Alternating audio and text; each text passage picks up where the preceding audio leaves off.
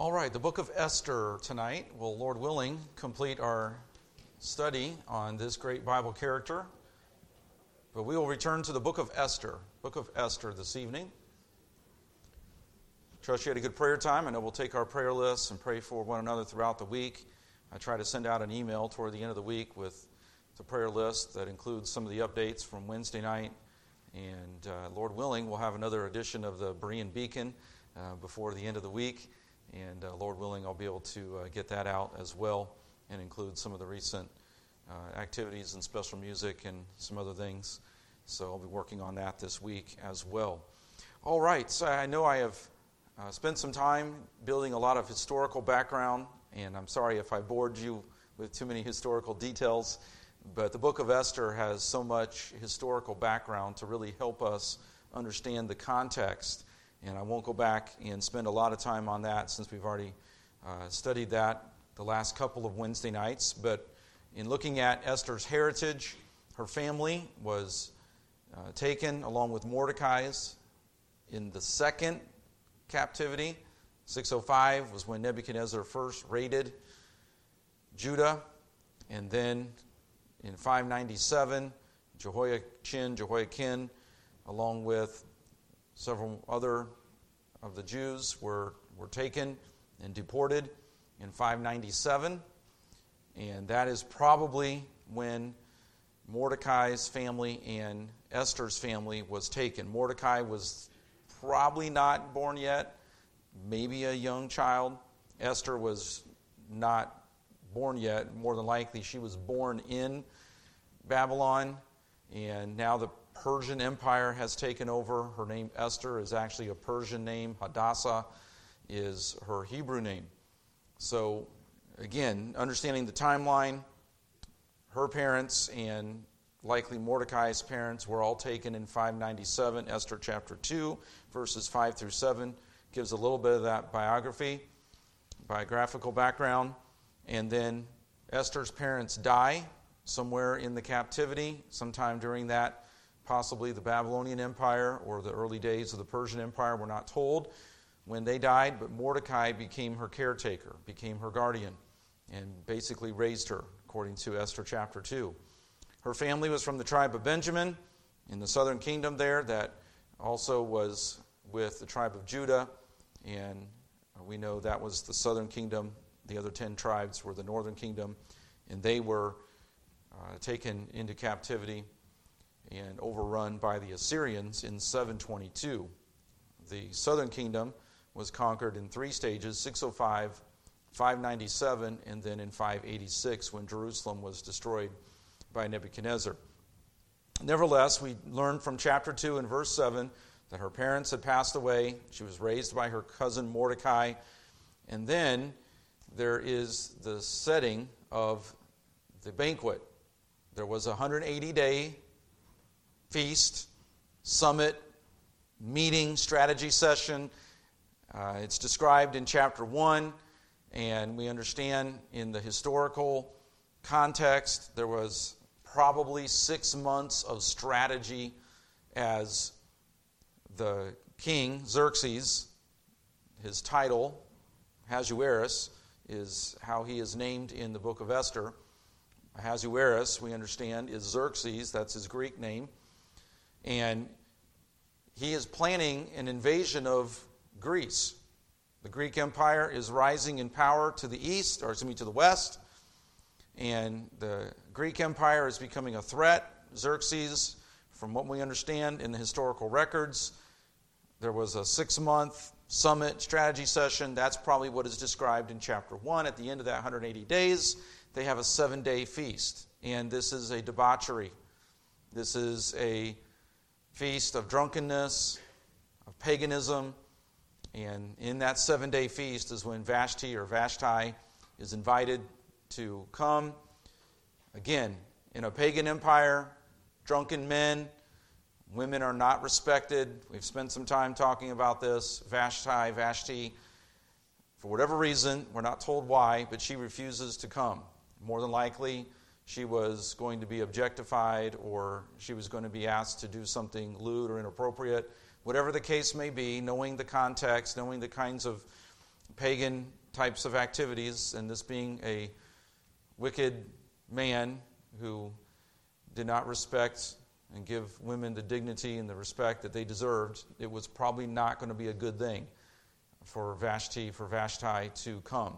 She refuses, and again, that showed great disrespect, insubordination to the empire of the world, the ruling empire. How could he allow his wife, his queen, to disrespect him that way? Again, we're talking about a pagan empire. We're talking about women being disrespected, harems, the degradation, the objectification of women, all of that bad stuff. As our culture is more and more pagan, as our culture is more and more ungodly, women are treated worse. Children are treated horribly. We have seen in our culture, and now there's even a push for pedophilia. And that is the next thing that is being exposed by the LGBT movement and the abuses of children. It's just the sewer is open. And in the pagan culture of this day, you have a king who now has been disrespected by a woman who is not given respect and dignity. How in the world could he allow this to continue? So he gets rid of her. There's a decree sent throughout the land that all men are the lords of their home, and they make sure that the king sets the standard by getting rid of his queen. And so that is the background here. So now, from the historical record, we understand that Xerxes attacks Greece, and the rising Greek Empire defeats Xerxes, and he comes back, and he's still trying to maintain his power and trying to rebuild his strength, and now he's looking for a new queen. So, of course, we know the story. From that search for a new queen, Esther is chosen to be among those 400 virgins who will make up the harem, who will eventually, one will be chosen to be the new queen. Esther will benefit from Mordecai's wisdom, from her physical beauty, and the instruction of the eunuch who was in charge of the harem where Esther was at. Haggai is his name. We spent some time talking about beauty. I don't want to spend a lot of time here. Obviously, it is okay, as the Bible does, to acknowledge the exceptional beauty of an individual, but there are principles about physical beauty that we must remember. It does not determine character. It is not the standard by which we treat people. It does not make a person of greater or less dignity, of more or less being made in the image of God. And the Bible is clear that physical beauty is not to be lusted after. But our culture has turned that around, and the culture makes way too much out of physical beauty, handsomeness, physical ability. We see our culture making gods out of people who are beautiful, handsome, rich, have great physical ability, and we see our culture idolizing these kinds of people. And the Bible is very clear. Yes, there is such a thing as physical beauty, but God looks at the heart ultimately. And physical beauty is not to be lusted after. Lust not after her beauty in your heart. We read there in Proverbs 6 and verse 25. Proverbs 31 says what? Favor is deceitful and beauty is vain, but a woman that feareth the Lord, she shall be praised. And for every man, for every husband, his wife should be the most beautiful girl in all the world. And we're not going to get into all of the other principles and all the other ramifications of that. But the Bible is clear about what God thinks of physical beauty, and it is not to be a sinful thing to be lusted after or to be used in pride, as some people do with their handsomeness and with their beauty. They exploit it, they manipulate with it, and they are very arrogant and proud about it, and they use it to exploit and to manipulate and take advantage of people. And our culture is just full of examples of that. But enough said about that. Let's talk about her character. Let's spend some time here. Now, last week I left with a couple of questions. Some of the commentators have brought up the fact that she joined a harem. Did she join it voluntarily, or did she join it by being drafted, by being taken?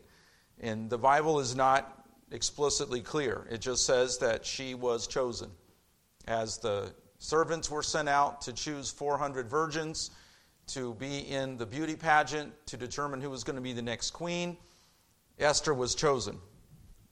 Esther chapter number 2, the servants go out, and of course, Esther being very beautiful, they chose her, and she is now brought into the harem and is going to, for the next year, be prepared to come into the presence of the king, and he will evaluate each of these 400 women to determine which one will be his new queen. So, I don't want to be overly negative here. One, Esther could very well have been chosen against her will.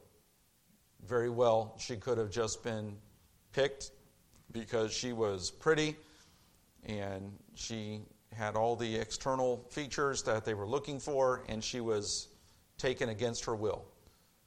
It's possible that Mordecai and Esther saw this as an opportunity for her to maybe gain some fame or to gain some sort of standing because they were Jews and there was a lot of anti-Semitism in the empire at that time. And we know from Haman, the Agagite, who was a descendant of Agag, who was a Amalekite, who should have been annihilated. And we know from Saul not completing his responsibility to eliminate the Amalekites, and Samuel had to actually hack Agag in pieces. Well, Haman was an Agagite. He was from the Amalekites. So there we see that animosity towards the Jews. There was anti-Semitism in the empire. We know that from historical record. So it's possible that Esther and Mordecai saw her joining the harem, being a part of this beauty pageant, as being a way for the Jews to gain standing. But she was told not to divulge her ethnicity, her nationality. She was told not to say what people she was from. All that being said, I don't want to be overly dogmatic or overly negative. More than likely, it was against her will. More than likely, she was chosen because of her beauty and was taken and made a part of that group of 400 virgins to be considered to be the next queen, but probably not voluntarily. All right? Now, Daniel and Shadrach, Meshach, and Abednego, they did not eat the king's meat. Daniel and his friends were several decades earlier taken, 605, well, 597, it wasn't even a full decade later, but of course Esther and Mordecai were probably born and raised later, so several decades later now, Esther and Mordecai are growing up in a pagan kingdom, and now she is a part of the king's harem in this 400 women beauty pageant contest to be the next queen. What kind of food did she have to eat? Did she purpose in her heart not to eat the king's meat? Again, I don't want to be overly negative, but she was in the position now where she had to take of the diet of whatever was given to the ladies in the harem. Again, I don't want to be overly negative, just something to think about, to consider. Should she have taken a stand there like Daniel, Shadrach, Meshach, and Abednego did? Just something to think about. What about the immorality of the king and the pagan empire? Would she have been forced into any kind of immoral circumstances? From what we understand, there was none until the king chose his queen. But if she had not been chosen to be the queen, would she have remained in the harem? And we know that the harem served a purpose for the king that was immoral. So just something else to consider. And also some commentators have said that Mordecai and Esther probably could have, maybe not should have. Again, we don't want to get too overly dogmatic here. But there was already a group of Jews had gone back to the promised land, to Palestine. They had already received the decree from Cyrus, and a group had already gone back. And there was, between the first and the second return, that the book of Esther takes place. Now, we know God in His providence is going to have Esther in a place to spare the Jews. We know that from the story. But we know that in 538, Zerubbabel took a group back to Palestine on the decree from Cyrus. Should Mordecai and Esther have already left? Should they have gone back? Some commentators say that they should have, or at least could have, gone back by this time. As a matter of fact, we know that in the book of Zechariah, there was a call by the prophet Zechariah to rebuild the temple because the Jews were even coming back to the land of Palestine and were getting very comfortable and getting very lazy, and they had houses for themselves, and they were rebuked for not building the temple. In the book of Zechariah, there is a call to build the temple, to quit being lazy about the things of God. They were very comfortable in their homes that they had come back to and rebuilt. But there's also in Psalm 137 a psalm of lament. In Psalm 137, by the rivers of Babylon, there we sat down, yea, we wept when we remembered Zion. We hanged our harps upon the willows in the midst thereof, for there they that carried us away captive required of us a song, and they that wasted us required of us mirth, saying, sing us one of the songs of Zion. How shall we sing the Lord's song in a strange land? If I forget thee, O Jerusalem, let my right hand forget her cunning. If I do not remember thee, let my tongue cleave to the roof of my mouth. If I prefer not Jerusalem above my chief joy. Remember, O Lord, the children of Edom in the day of Jerusalem, who said, raise it, even to the foundation thereof. O daughter of Babylon, who art to be destroyed, happy shall he be that rewardeth thee as thou hast served us. Happy shall he be that taketh and dasheth thy little ones against the stones. What's the heart of the psalmist in Psalm 137? We want to go back home. We're stuck in Babylon. We're under the judgment of God. God, bring the judgment on Babylon just like you had to bring judgment on Israel. We want that judgment of God to come on Babylon, on those who destroyed Jerusalem. But we long for Jerusalem. We long for Zion. How can we sing songs of joy in Babylon when we're in captivity? We want to go to Zion. We want to go home. We want to be where the Lord has us, His promised land. And we see that desire, but where's that desire in the book of Esther to be back in Palestine when Cyrus has already given the decree? Again, God is providentially working. It's just to say that as Mordecai and Esther were there in now the Persian Empire, the decree had been that they could go back, the Jews could go back. There were probably circumstances unknown to us that make it hard for people to travel, and there were things that had to be in place, and we're talking about hundreds of miles by foot or by horseback or by donkey. It's not like they could get in a nice plane or a nice climate-controlled vehicle. So there were circumstances that were there. So again, I don't want to be overly negative. But we do see a pragmatic faith at the beginning. And we see that Esther had to make, in a sense, some compromises. Without being too negative, she had to make some compromises early on in order to be able to stay in the place that she was at and not get her head cut off or get cast out of the harem or whatever the consequences may have been. But we know that God was working, because in Esther 2, Haggai saw that Esther was different. Okay, her pragmatic faith was still a faith in God, and God was providentially working, and in that harem, among all those girls, among all those women, Esther stood out, similar to how Joseph stood out. The Lord was with him. We don't see that particular phrase in Esther 2, but we see the same kind of thing. And can I again make an appeal to our young people?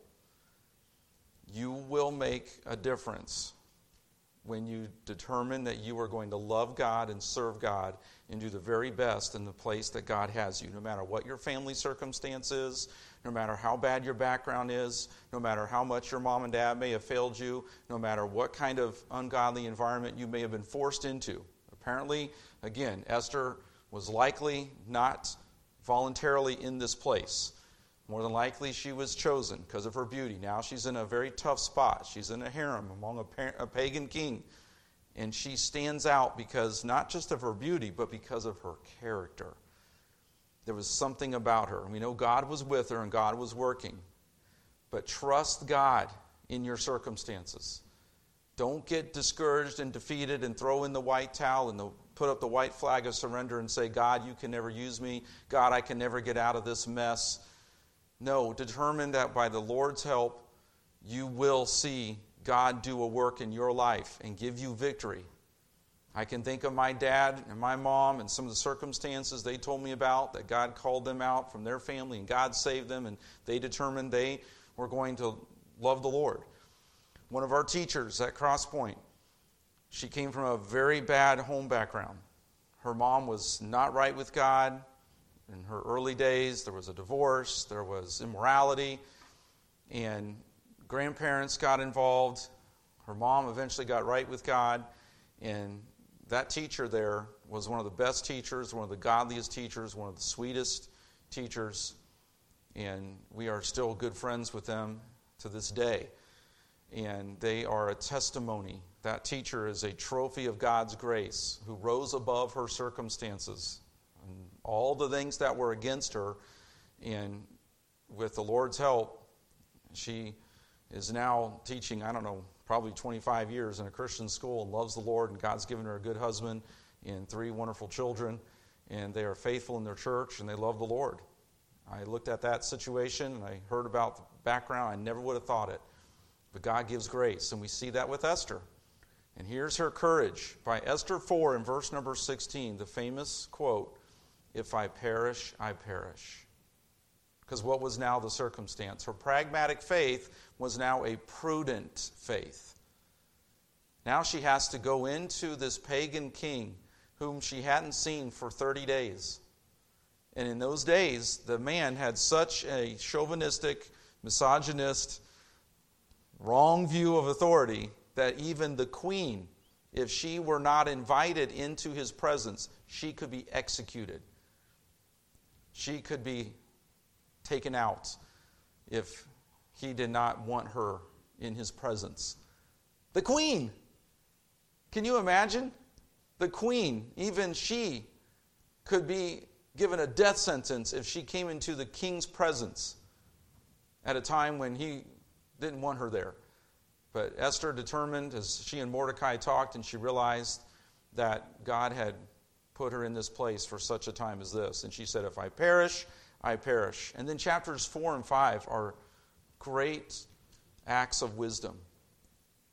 We know that she was given the approval by the king to be in his presence. She asks for a meal.